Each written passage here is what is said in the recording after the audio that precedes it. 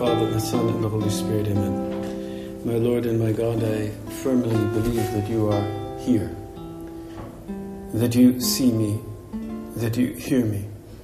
I adore you with profound reverence. I ask your pardon for my sins and the grace to make this time of prayer fruitful. My Immaculate Mother, Saint Joseph, my Father and Lord, my guardian angel, intercede for me. Today's Gospel is a passage from the Gospel of St. Luke that tells us about the shrewd steward, or the dishonest steward, in chapter 16 of St. Luke, just before the passage of the raising of Lazarus, or rather not raising of Lazarus, but on the rich man and Lazarus. This is part of the passages that have to do with the last things. And so in today's gospel, we are told that there was a rich man who had a steward, and charges were brought to him that this man was wasting his goods. And he called him and said, "What is this that I hear about you? Turn in an account of your stewardship, for you can no longer be my steward." And the steward said to him, "What shall I do, since my master is taking the stewardship away from me? I'm not strong enough to dig. I'm ashamed to beg. I have decided what to do, so that people may receive me into their houses when I am put out of the stewardship." So summoning his master's debtors, one by one, he said to the first, "How much do you owe my master?" He said, 100 measures of oil. And he said to him, "Take your bill and sit down quickly and write 50. Then he said to another, "How much do you owe?" He said, 100 measures of wheat. So he said to him, "Take your bill and write 80. Well, the master commended the dishonest steward for his prudence, for the sons of the world are wiser in their own generations than the sons of light. And I tell you, make friends for yourselves by means of unrighteous mammon, so that when it fails, it may receive you into the eternal habitations." It's interesting how the Lord here commends, or even practically praises, this unjust steward who actually ends up cheating his master. The guy owes him 100 barrels of oil, and he gets 50, and he keeps the rest for himself.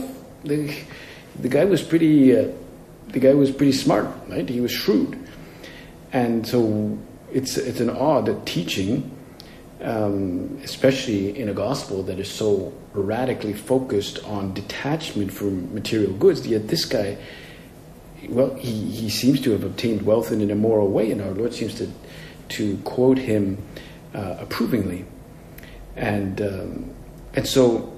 Well, perhaps our Lord wants us to see that this steward, what has he done? Well, he has taken a hard look at his situation. He can't dig, he can't beg. He looks at his situation. He knows what he can and cannot do. And so he decides with resolve, he takes action. He knows his weakness, he makes a very honest assessment of himself, and he decides to act. Our Lord is not approving his dishonesty, but he is approving his self-knowledge, his ability to recognize his weakness. And therefore, this is an occasion for us to examine ourselves and to have that same attitude of honesty with ourselves as this steward did. Not that we go and be dishonest and obtain money immorally as this guy did, but he wanted to renew the relationships around him. It's as though our Lord wants us to take stock of our own weaknesses and to make a firm resolution to acquire the necessary strength to fix those weaknesses, to take action, as this guy did. So that means that we have to be ready when we are called to the Master, because one day we will be called to the Master and we will have to give an account of how we lived our life, how we made use of our of our talents, of our time. We will have to give an account of everything. And what is commendable about this guy is that he did it right away. He made a resolution right away. And he acted.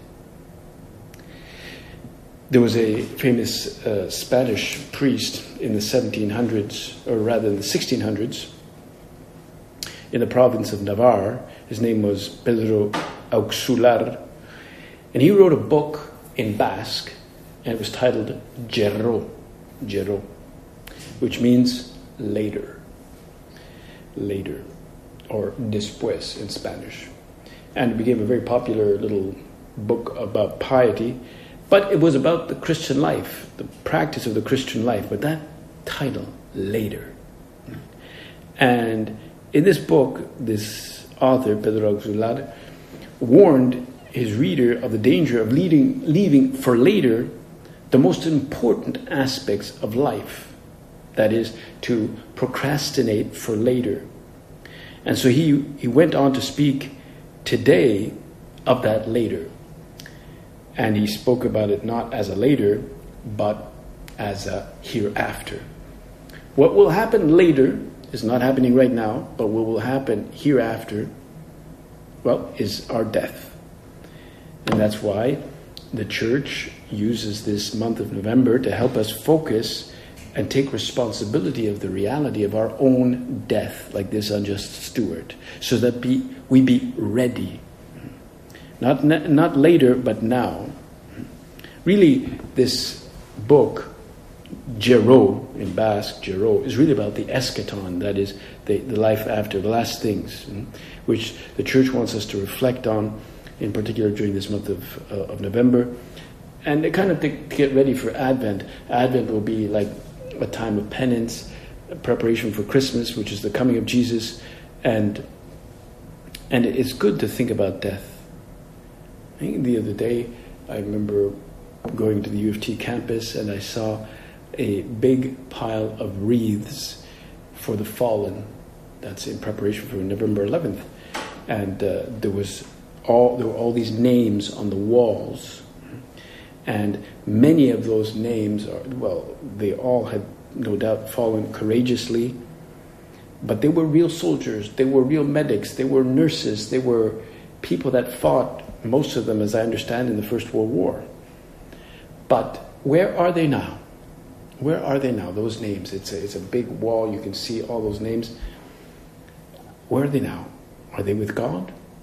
Are they being purified? And we place that wreath down there. Well, we offer prayers for them, so that if they are indeed in purgatory, that they be rushed there, that they be purified by means of our prayer, because they can no longer pray for themselves. They've had that time. That time was during this life. And so, if we think of Advent as the coming, or as a time of commemorating His first coming, it's also about His second coming. But either way, we will really have to see His face if we die, when we die. As St. Josemaria says in The Way, have you seen the dead leaves fall in the sad autumn twilight? Thus souls fall each day into eternity. One day the falling leaf will be you. And one day the falling leaf will be you. In fact, walking around the campus, walking around the streets on a beautiful day like today, and seeing those leaves, it's not terribly sad. There's something beautiful about seeing those leaves fall, the colors and so forth. But it's true that one day that falling leaf will be you and me, and if a falling leaf seems to wither into nothingness, this is not our faith. We will not wither into nothingness. But Lord, I will be that leaf, and I will end up in front of your majesty, and I don't want to just fall away into nothingness. I will fall, but I will stand in front of your justice, in front of your judgment. Everything will be revealed. Everything will be made clear. Everything I've done, everything I've said. But, of course, there are still more things to do, still more things to say, still more ways to work. that can be part of that history. You're writing your biography right now. You're writing a chapter right now in your biography. How that goes will be shown today, and how you live the rest of the afternoon, how you do your prayer now. And so it's important that we reflect on this truth that our Lord taught us so clearly, and that the church has often was so long maintained, that we will be asked to give an account of our life, like that unjust steward. What is this that I have heard about you? What is this? He will ask us about our use of time, how we made our talents, the grace talents, the graces that we have received. The very fact that we have faith, the very fact that you are here praying now, the Lord will ask us to give an account. The extent to which we protected our faith, the extent to which we safeguarded it, the extent to which we shared it, we maintained it, we made it grow.